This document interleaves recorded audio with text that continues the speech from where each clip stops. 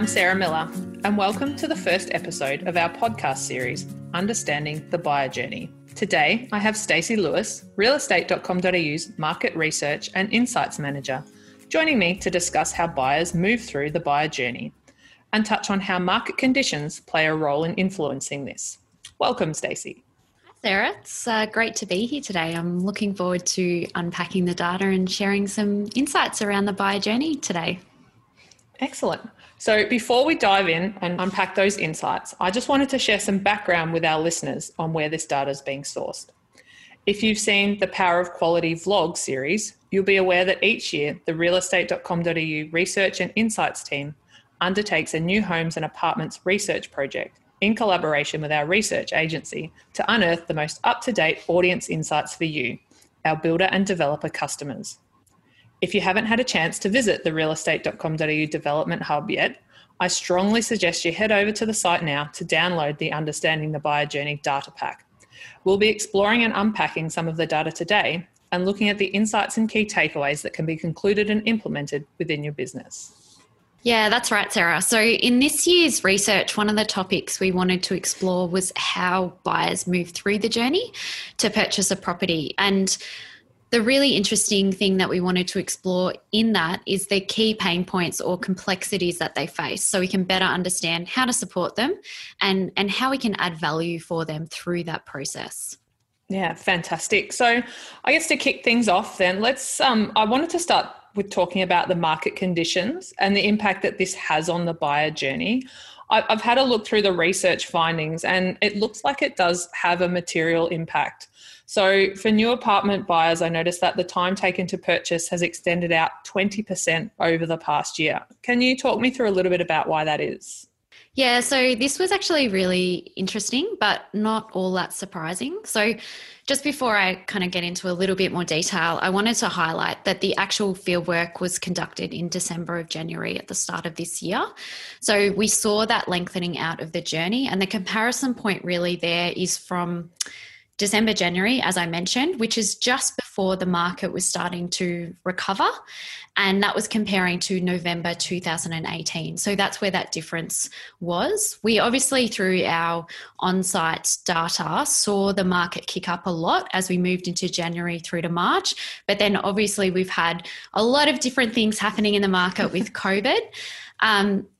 But what we heard from our buyers is that one of their top anxieties in the process was relating to market conditions, alongside financing and quality, which you mentioned at the start of the introduction, and just that feeling of being overwhelmed about the process and the decision making. So some of the things that we heard from some of the people that we interviewed was market prices fluctuate, so that properties we were interested in a year ago can seem like not the best option today. And then I've got all of these changes with my personal circumstances as well. So, and then more about that being a large financial decision and being worried about making the right decision for the future, just based on location and size and all of those types of things. I think what is interesting about this is that we still need to be really mindful about how current market conditions and commentary around COVID are influencing how people think about the property market. And we obviously saw that lengthening out earlier when we did conduct this research, but given that the market conditions are playing such a strong role in how people go through that process, I think we need to obviously still be considering that at the moment. And actually, one of my colleagues, Kat Nichols, conducted research with our on-site audience recently to understand more about how our audience feels about the property market. And we can see that this is something they're not really thinking will be, rectifying in terms of that anxiety they're feeling about the market. They're kind of saying it's going to take 12 months or even over a year for the market to kind of return to normal. Just sorry, Sarah, I'm talking a lot here. No, that's really interesting insights. Keep going.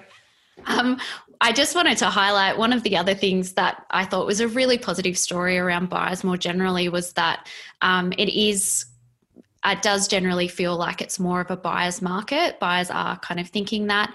And those that are thinking about buying are more likely to kind of feel like they're going to get a better deal or better value, and obviously are still attracted to those lower interest rates that are likely to stay quite low for a while.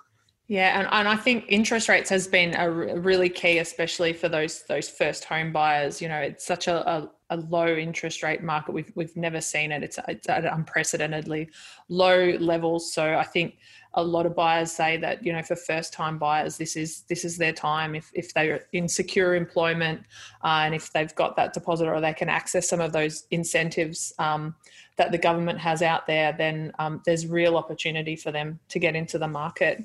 And it's really interesting what you know, thinking about that sort of better deal. And particularly when you sort of look at those key motivators for new apartment buyers to purchase a home. Your research showed that 68% of new apartment buyers are triggered financially to buy a new apartment in Australia. Can you just talk me through a little bit about that? Yeah, so I love this stat, and it kind of encouraged us to dig a little bit deeper into our audience and understand a little bit more about them. And hearing that buyers have this strong, I guess, financial motivator. When we looked at first home buyers in particular, because they're obviously a really big market for the new apartments market, that when they are looking to buy, often it's almost like a gateway home or a stepping stone for them on the property ladder.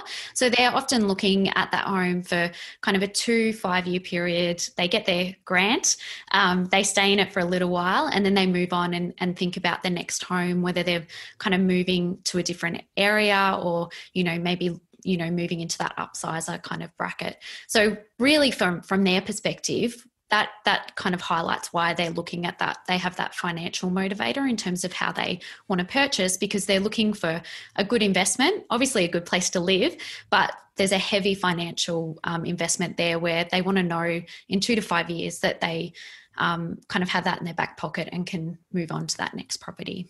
Yeah, and it's such a good call out as a way to sort of get into investing. You know, a lot of the focus around investing is on investors coming in and buying, you know, multiple properties and then seeing them surge. But I think, you know, there's a real opportunity for those buyers to come in and use those incentives that we've talked about to get into at the ground level, and then use that as that stepping stone. Especially now, also there's fewer investors in the market at the moment. So, you know, this is a way to invest, but also, you know, sort of set yourself up and secure something that sets yourself up for the long term.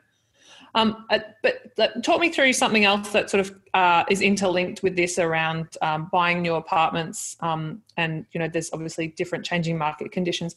One of the things that we're looking around is settlement risk. Can you talk to me a little bit about that? Yeah, so when we did this research, we wanted to understand the awareness around settlement risk for new apartment buyers, and we found that 61% were aware of settlement risk. So that's you know, over half, but that still does leave a big proportion, 39%, that weren't aware of that. And it is a tricky one from I guess, a developer perspective or a sales perspective, because it's not something obviously you want to be raising with buyers that are coming into to talk to you, because it could raise concerns if it's completely foreign to them. But it is something that you would want to be able to talk to and assure them in relation to any concerns that they might have. Yeah, and I think you would see that almost as an opportunity to really nurture the buyer through that journey. And it's a really important call out for developers to ensure that they are sort of taking the buyer through that end-to-end process and allaying any fears that may arise over settlement risk or anything else that they may have some concerns and anxieties around. I'd be really interested to sort of hear from our customers around how they're managing this process, and also, you know, how we as realestate.com.au can help more effectively help buyers and educate them about that process as well. So, Stacey, just wrapping up, I mean, knowing that the key pain points around market information, you mentioned quality and decision-making through the process. What's your advice to developers and our customers around supporting buyers? Yeah, well, really the data highlights to us that there is a really strong opportunity to play a role in supporting buyers through the journey, just by helping them keep informed. We know from the data from buyers in what they've said that they're researching a lot of this information anyway, trying to kind of build up this knowledge bank for themselves so they feel confident to make the right decisions and feel informed enough. Through the comments that we had in the survey, a lot of the comments kind of related to, I don't know if I've done my due diligence. I don't know if I've kind of know everything that I need to know. So they almost have this fear around, what don't I know that I should be across? And obviously it's a really big emotional kind of decision. As a first home buyer particularly, it's all of your eggs in one basket almost. So whatever you can kind of do to kind of nurture them through that process, provide that information, and give them information about that process to help them build that knowledge, which of course will help build a relationship with your brand as well. Fantastic. Such great tips and insights. Thanks again, Stacey, so much for joining me today. And I'm looking forward to chatting to you next time as we look through the buyer journey, but with a house and land buyer's perspective. So I just say, in the meantime, if you'd like to learn more about the buyer journey, make sure that you head to the realestate.com.au development hub, where you can download more information. And we'll chat to you next time. Thanks, Stacey. Thanks, Sarah.